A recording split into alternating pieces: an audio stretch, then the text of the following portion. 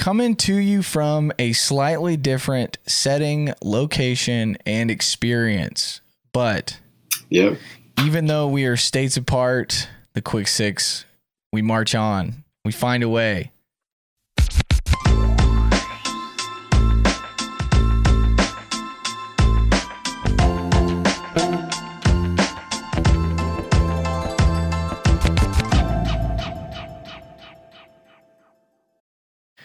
TK has ventured home for a couple weeks to spend some time with the fam before they all make the big move down to Texas.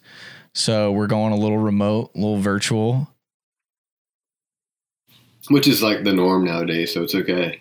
Yeah, so everybody watching this should be completely used to this type of information because this is what we did for like 9 months. Yeah. So you went home. Hopefully we're back to normalcy. Yeah, exactly. So you went home Thursday?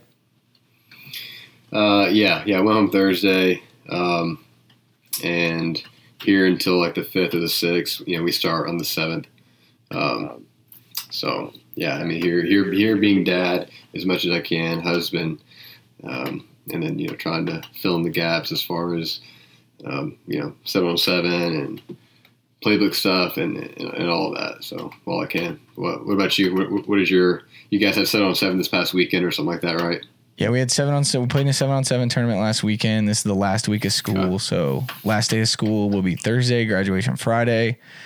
Gotcha. And then we'll have a week off before we start like our off season or our summer conditioning camp stuff. So a little downtime, trying to figure out when the family's going to go on a little mini staycation, a little road trip. But other than that, we're ready for school to end and things to slow down for about 10 days because that's all we get. Mountains or lake, ocean? Lane was very passionate tonight. She said she is not wanting the beach, so that works well Good for me, right? So hopefully we can push a little north a little bit. We'll see. Smart, very smart. But without further ado, you right before you left wrapped up spring ball there at McKinney High, and I wanted to ask because Salina being a smaller school, our spring ball experience is a little different. But what, in your eyes, what's the biggest value, asset, and frustration, kind of the pro and the con of spring ball in the high school setting? That's a good question. I mean, I think so much of that, the answer to that is based on the situation, offensively, defensively in regards of a program. So like, for us having to install a brand new offense, having spring ball is huge. You know what I mean? If I was at a smaller school, a 3A or a 4A, and we couldn't do spring ball, I mean, we could still have a version of an install, but it's not the same, whenever you're, popping pads, especially, for us, we're going to be a very young team. And there's just so many mistakes that, those young guys have to make in order to learn because there's so many mistakes that we can't coach, and lessons within those mistakes. So I think in that regard, it's extremely important. The only downfall generally in spring ball is just, obviously the injury. You're going to have those, unwanted and unfortunate injuries, and you got to be smart about how you practice. You still want them, when they leave spring ball, they should be so excited. I can't wait till we come back in the summer. And so, but the biggest pro for me is being able to actually see, these guys within my own eyes. Oh, here's what he can do. Here's what he can do. Cause it's a brand new clean slate. I don't try to judge anything off of, the previous year's film. I think if I was out of school for 8 years and they're doing the same offense, I think there's still validity in having spring ball. You can't replace, experience, popping pads, but I think it probably need to be, tinkered back just a little bit, because they already kind of get everything. So it's more of just your NFL kind of running and to the finish type of, or to the thud type of practice. Yeah. As someone who firsthand experienced pretty much a new offense in a small school spring ball setting, it's different because our kids, I mean, it was never a lack of effort, but it was pretty obvious that like as much as they mastered it through those on air, no pad practices. And when the trash cans become people that move, or the secondary starts to shift and roll, those lines on those playbooks start to look a little different. So I wouldn't say that it hindered us, but it definitely, your starting point as far as like week one is a little bit different when you don't have those like padded versions. Now, like you said, you go into year 2, 3, 4, 5, we can still get a lot of value in, those reminder reps in our version of spring ball that'll get us ready for summer and eventually into two-a-days. So it's a little bit different experience for sure. So I think the biggest thing that comes out of spring ball, especially like at the 6A level, and I think at every level this is probably it is relevant, but with higher level ball, 6A, 5A, I mean, when you're talking about big boy ball, and I'd say even down to 4A, the biggest difference is you got your ones, but how good are your twos, and what's the drop off there? And so I think spring ball is a great time, whether you're in pads or you're not in pads, to develop those twos, develop your threes, and you try to close that gap in regards of depth, because when it comes to your Allens of the world, the guys that have had a program history and doing things the right way, and their depth is great. Their twos, there's not much of a drop off at all.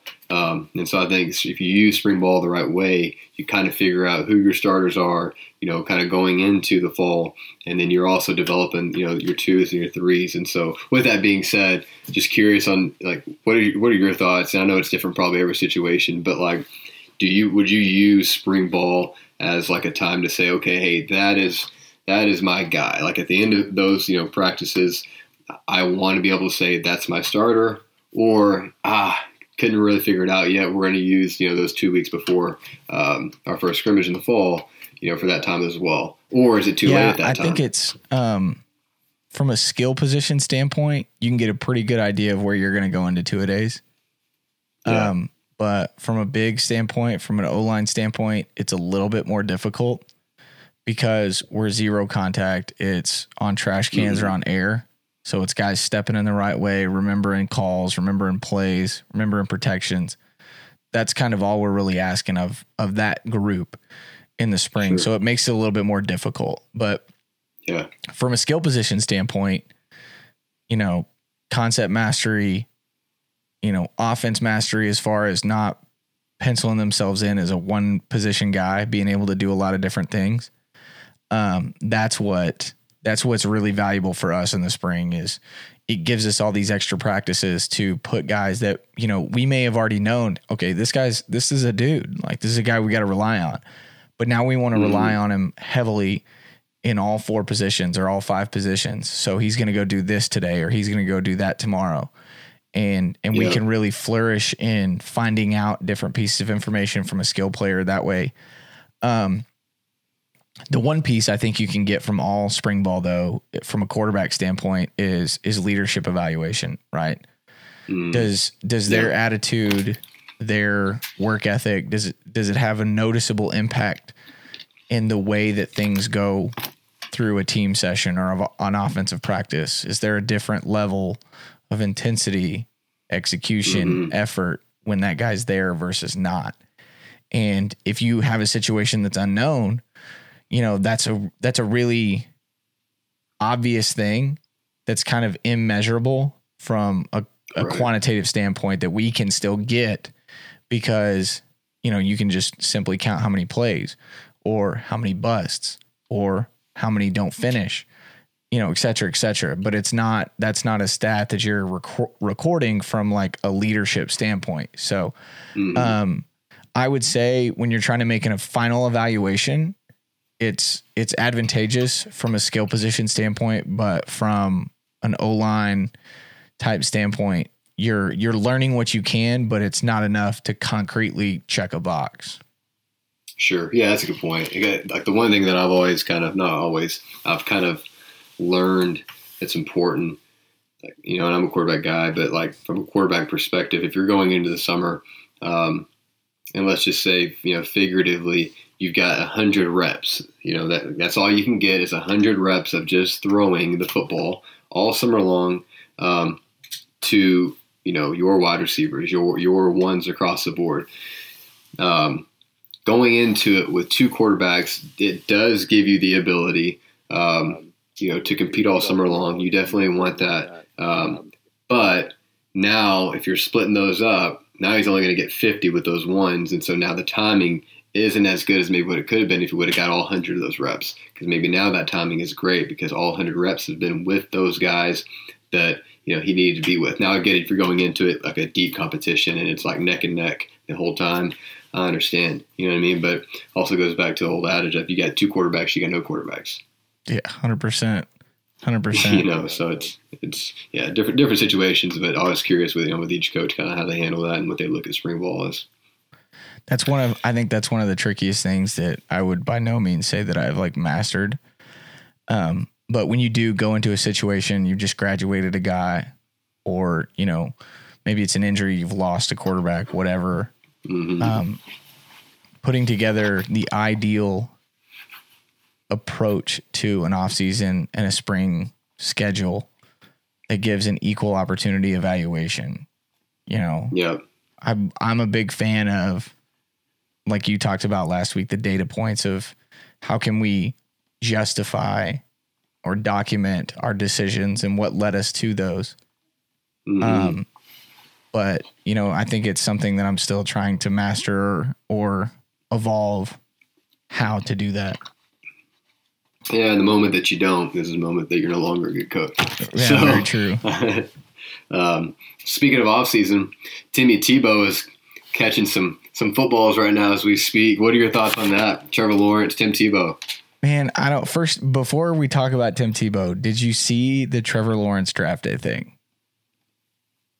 Apparently, there was a camera on in the Jaguars war room, and homeboy sent them to voicemail 3 times. Like he didn't know what was going on. I don't know. I just happened to see a quick clip of it, and it's like, the joke was like, this guy did everything he could to not get drafted by Jacksonville. But found that to be painfully interesting. But the Tim Tebow thing, man. How old is Tim Tebow now? 36, 35? Yeah, I mean, he's not 40. I don't think he's 40. Yeah, but I mean, still 40. 35 years old for an NFL player is like ancient, right? Isn't Ben Roethlisberger like 37? And it seems like he's 50? I thought Ben's like 45 or something like that. Right, exactly, but I think I don't know if he's 40 yet. That's what's crazy. Right. Unless you're eating avocado ice cream and you're Tom Brady, then age gets everybody. Exactly. Father Time is undefeated. But the thing about it in my eyes is that I get it. Urban knows him. He is athletic. His work ethic is unmatched. All of these things are true. Yep. But he's a how many year NFL vet? 5. Mm-hmm. Who has to learn a completely new position that he already said he didn't want to learn 4 years ago. Mm-hmm. So now we're going to spend more money on a potential spot than some 22-year-old rookie who has been playing tight end. And maybe at his college, he was only asked to do 1 or 2 things versus the 4 or 5 that it's going to take to be effective and contributing on an NFL roster. I don't know. It's just a very interesting decision to make because Urban Meyer is already going to be under a microscope because he's another college coach that he's the next college coach that's getting his NFL shot, right? And those guys, from a head coaching standpoint, they haven't proven to be the most successful. So understanding that every decision you make is going to be overly scrutinized, analyzed, broken down. Right. And so you bring in one of your guys, right? Led your team to a national championship, won the Heisman Trophy under your tutelage, all of those things may be true, but what at the end of the day, what does he really bring into the offense? Don't talk to me about the locker room. Is that important? Yes. Okay, but I don't want to pay somebody the league minimum right now, I believe, for a rookie is floating like at $400,000. So you add a 5 or 6 year vet, it's going to be minimum double that. So you're going to pay a guy $1 million a year, basically, just to have a good attitude. So, yeah. I mean, you're right. I mean, I can see it with Urban Meyer. E plus R equals O, being a big time culture guy. I mean, I'm trying to see the validity in that. If that is him truly, then I can see how for him to bring in probably his most impactful, positive culture difference maker. I can see the validity behind that. I mean, I try to put it in.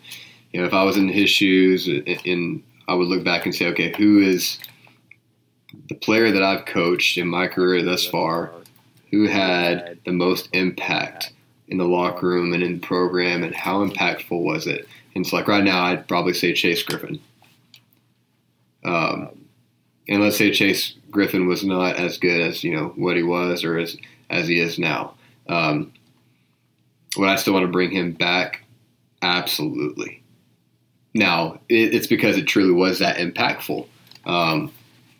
So I can totally see the validity in that regard, but it would have to mean like I'm sticking with that culture 100%. Now, on the devil's advocate, not saying that culture is not important in the NFL, because it's important from Pee Wee all the way through the NFL. But I also think that one player does make that much more of a difference in the NFL compared to high school.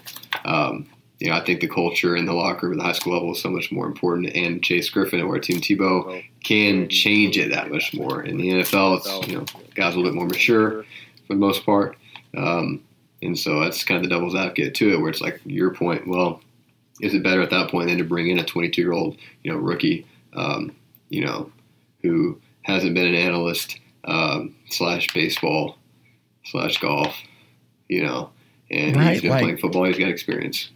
Yeah, and it's just, I mean, I understand, him, it's valuable, but you just drafted Trevor Lawrence. Yeah. How many amazingly positive things has Dabo said about his leadership, his character over the past 3 years? Sure. What are we doing? Yeah. He's gonna cost the franchise millions of dollars. Is culture important? 100%. Should I pay $1 million a year for it to a guy that doesn't contribute to justify the $1 million salary hit? I mean, culture is important when you've seen the Ed Reed interview, haven't you, about the 2012 season? Yeah. Talking about the ankle tape. Mm-hmm. Culture is important, but you know what's great? Absolutely. When your first round draft picks are great culture guys. They're Hall of Famers that have great character. Obviously, every first round draft pick can't do that. But if you have the number one overall pick, that's the expectation. That's why we're going to pay you millions and millions of dollars, and we're going to give you a 5-year deal when you're 21 years old. Is there any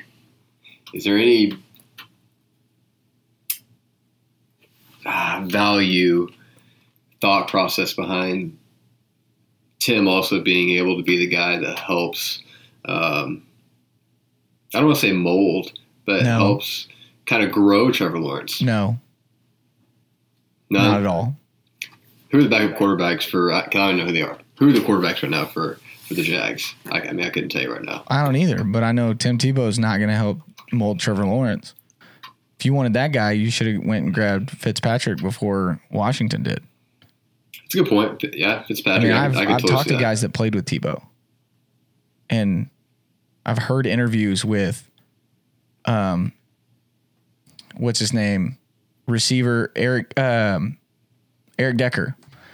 Interviews of his frustration when it's 7-6 midway through the fourth quarter, and they've completed 0 passes. Right. And then somehow they go and win 13-7 on a last-minute drive, and the offense produced 182 yards of offense, and 18 of it was through the air. Is that because of culture?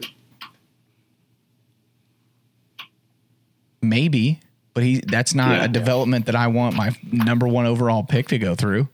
I mean, yeah, statistically, absolutely not. I'm just saying. And they won one playoff game. Right. Was it cool? Yeah. But it was also because the Steelers went cover 0 and he completed a post to one of the fastest guys in the league. Yeah, it was a great post. I'm just like, do you really want to push, not going all in, but do you really want to push that many chips into the culture expense? Right.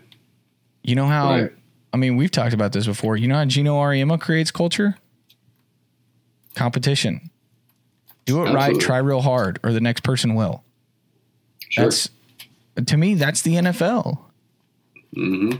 Yeah. I mean, at the end of the day, we're not going to know the method of the madness in which Urban, saw this in. In his mind, I'm doing this because of blank. And we may end up looking back and saying, wow, he did that just because that was his guy.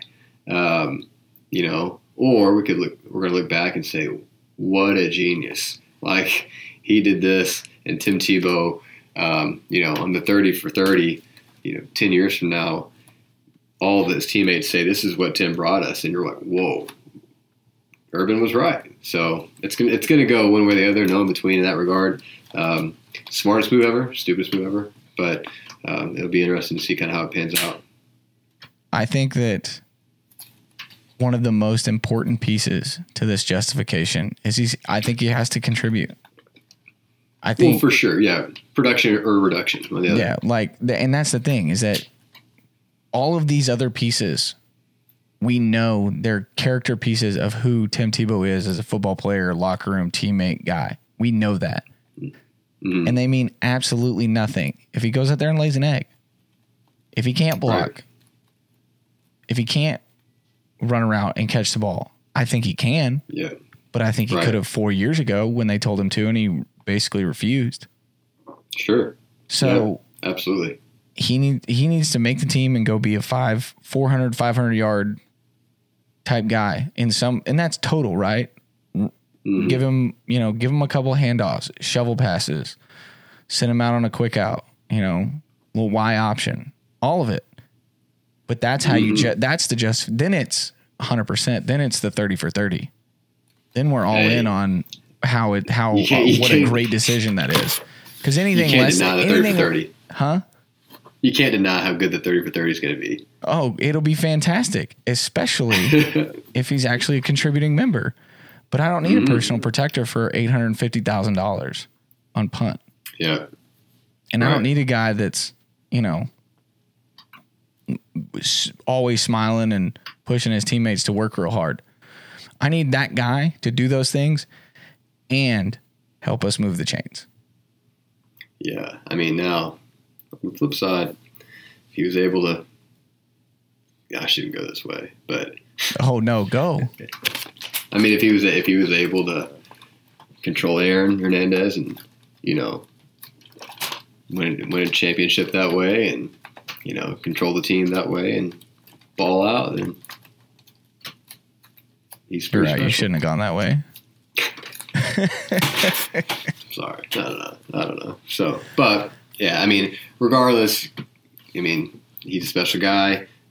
He is who he is. He's very genuine, and if it works out, good for him. And if it doesn't, he still did way more than I've ever done. So yeah, way more. It'll be appreciated. It'll be interesting to see kind of how it works out, and I wish that would be the best for him. So the caveat to that way more is it's way more than either of us. It's not a one-way street. Than 99% of the human population. Yeah, 99.9% of the people that are making comments on it. So yeah, for sure. Yeah, and it could be a testament to his baseball career. Well, it was something I wanted to do, so I went and tried to do it. This is an opportunity for him to do that. And if he fails, he's not going to be lesser of a person, but it is an interesting decision from a GM front office standpoint. For sure. Yeah. Like I said, it's going to be the stupidity or naive or genius of Urban Meyer. So speaking of GM front office decision making, the background of my home studio, as I like to refer to it, I've got 2 pieces of sports memorabilia that represent 2 of my favorite all-time athletes and players. And one of them is a signed Cincinnati Bengals helmet by my favorite player, Chad Johnson, or Chad Ocho Cinco. And if you don't know anybody, Chad Ocho Cinco is hands down my favorite football player of all time. Really? Yes. I have his jersey. I have helmet. When Ocho Cinco clothing line came out, I had t-shirts. When I was in high school, I wore 85. So I am all in on him. And I don't have like a long list of those, right? I have a favorite rapper who we talked about. Yeah. I have a favorite football player. I have a favorite baseball player, right? Like I try and be very specific and committed in that. So my question to you is, who's yours? First off, is that it right there in the background, the helmet? Yes. Can you pan a little bit so I can see it? Or so we can see it? I actually can't, but you'll be able to see it's it. It's nice. A teaser. They'll be able to see it, I should say. Okay. Oh, you're gonna like camera and then crop it in there. Yeah. Something like that. That's pretty cool. Gotcha. What was the question? Who's my favorite player? Favorite player. NFL player.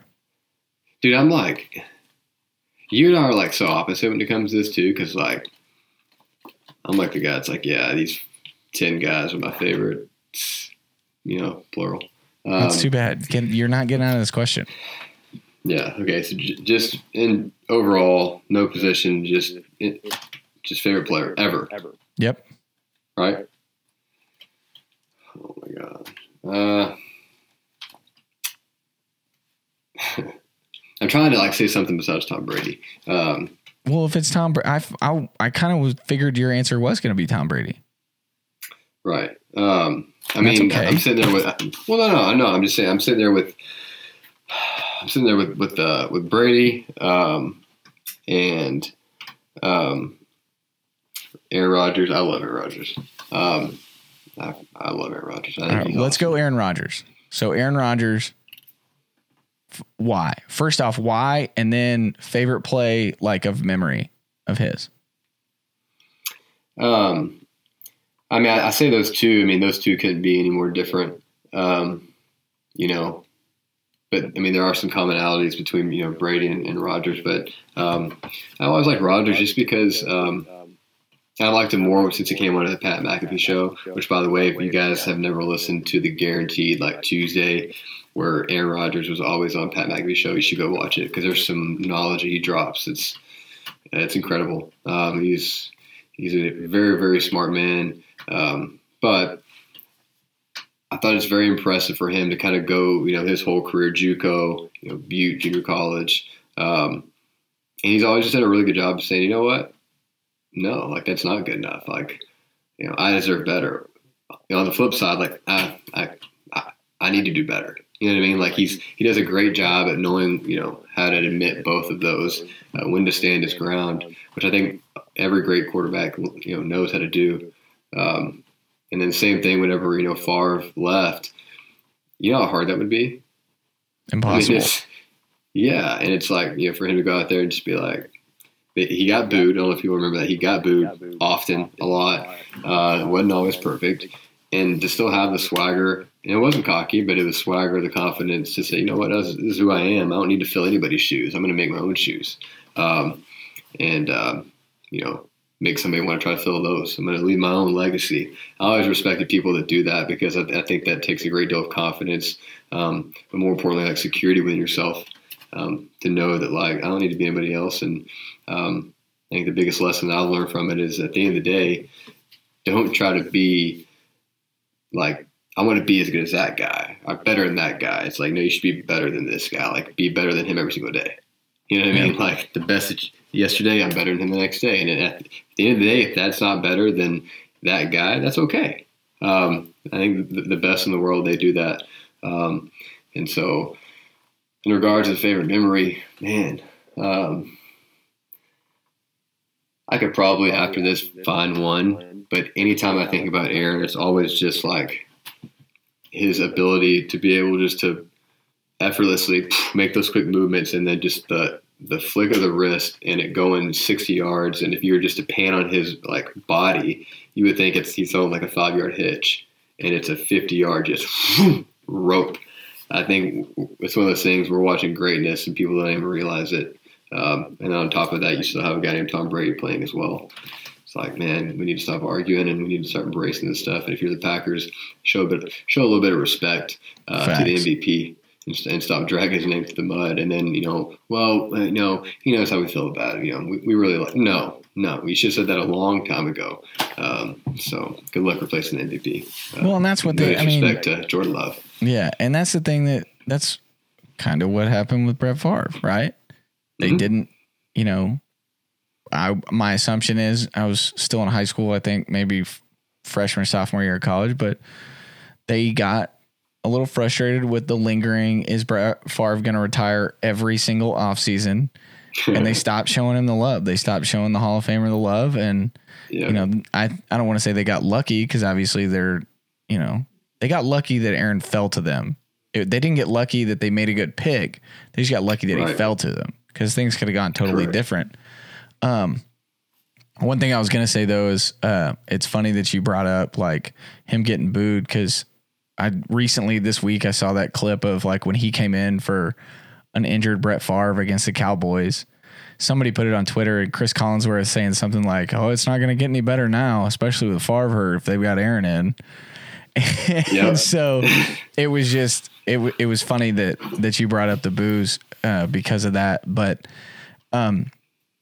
for me, man, you went on like philosophical and like, how does he make me be better?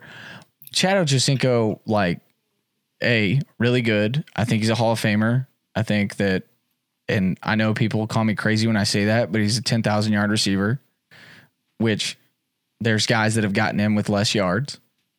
Yeah. But I feel like that's a statistical measurable that you can go with. Right. But for me, the thing that Chad always did that kept me like watching him was that the game was always a game. It was fun. And did he take it a little too far a couple times? Absolutely. But his goal, and he'll openly say this, was just to make people enjoy being there. Like the soundbite clips of him taking the phone from somebody in Carolina, like during pregame, and he's like, "No, we got seats for you in 404. There's still room. You got plenty of time till kickoff," right?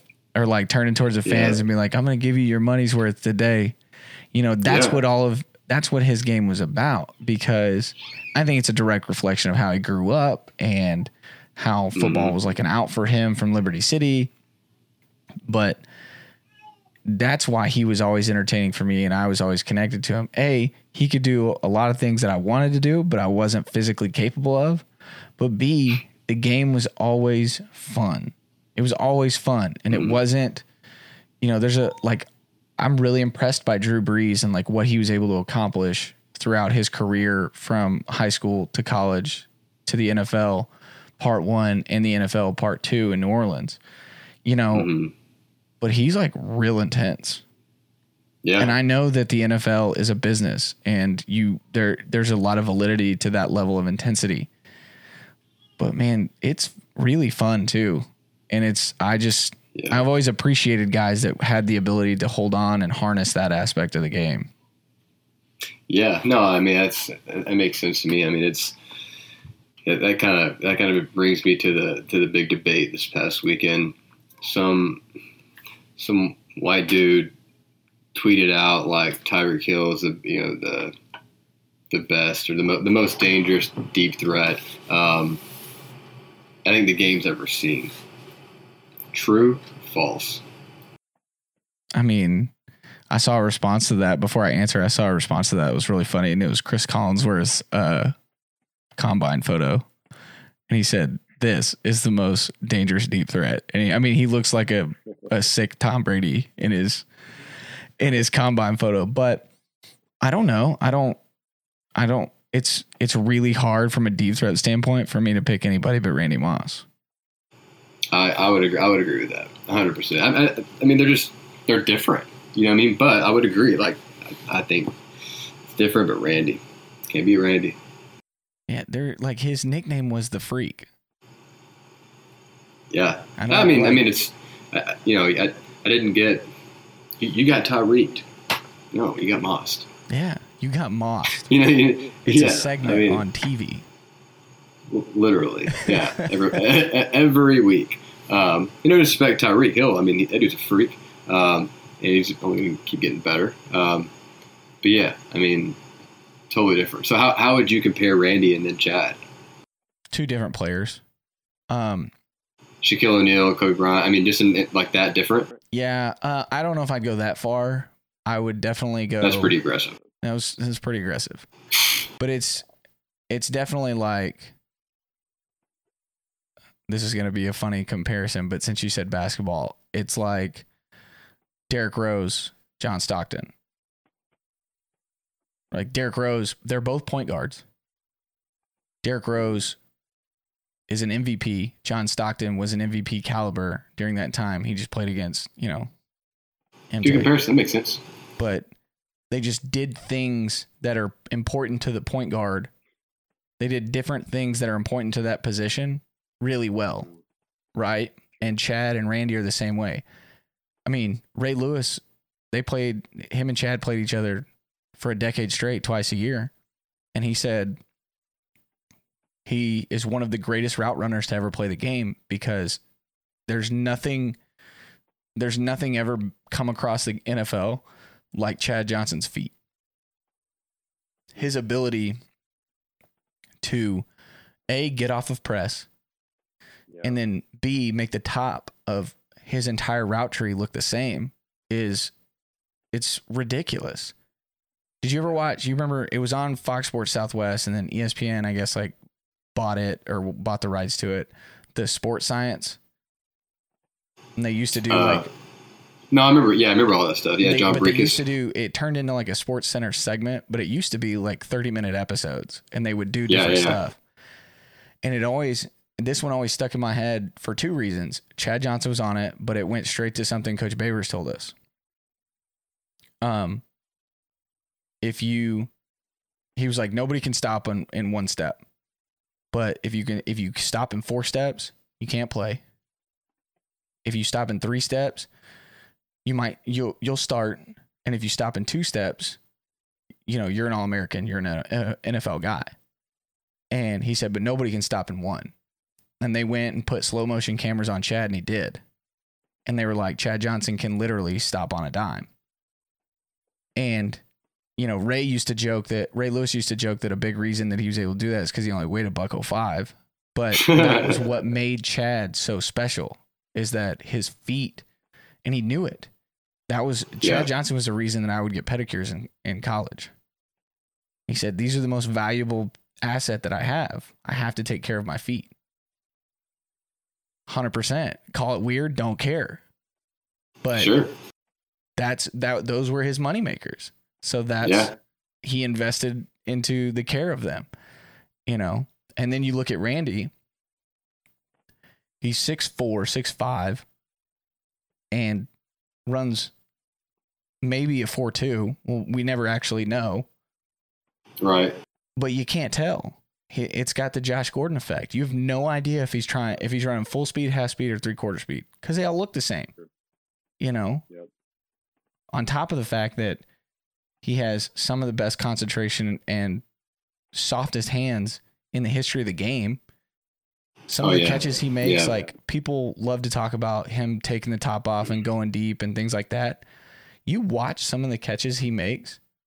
There's one when I think it was 2007. He's in New England and they're at Miami and he catches a ball that's thrown at his left shoulder with his right forearm. because the guy's holding him. He like squeezes it in front of double coverage and everybody's like, oh my gosh, that's crazy. I'm like, no, that's not real. That defies the laws of gravity is what that does. You know, and Odell's catch, yeah, it was crazy. But without it being a 3-finger catch, Randy Moss was doing crazy stuff like that in the 90s.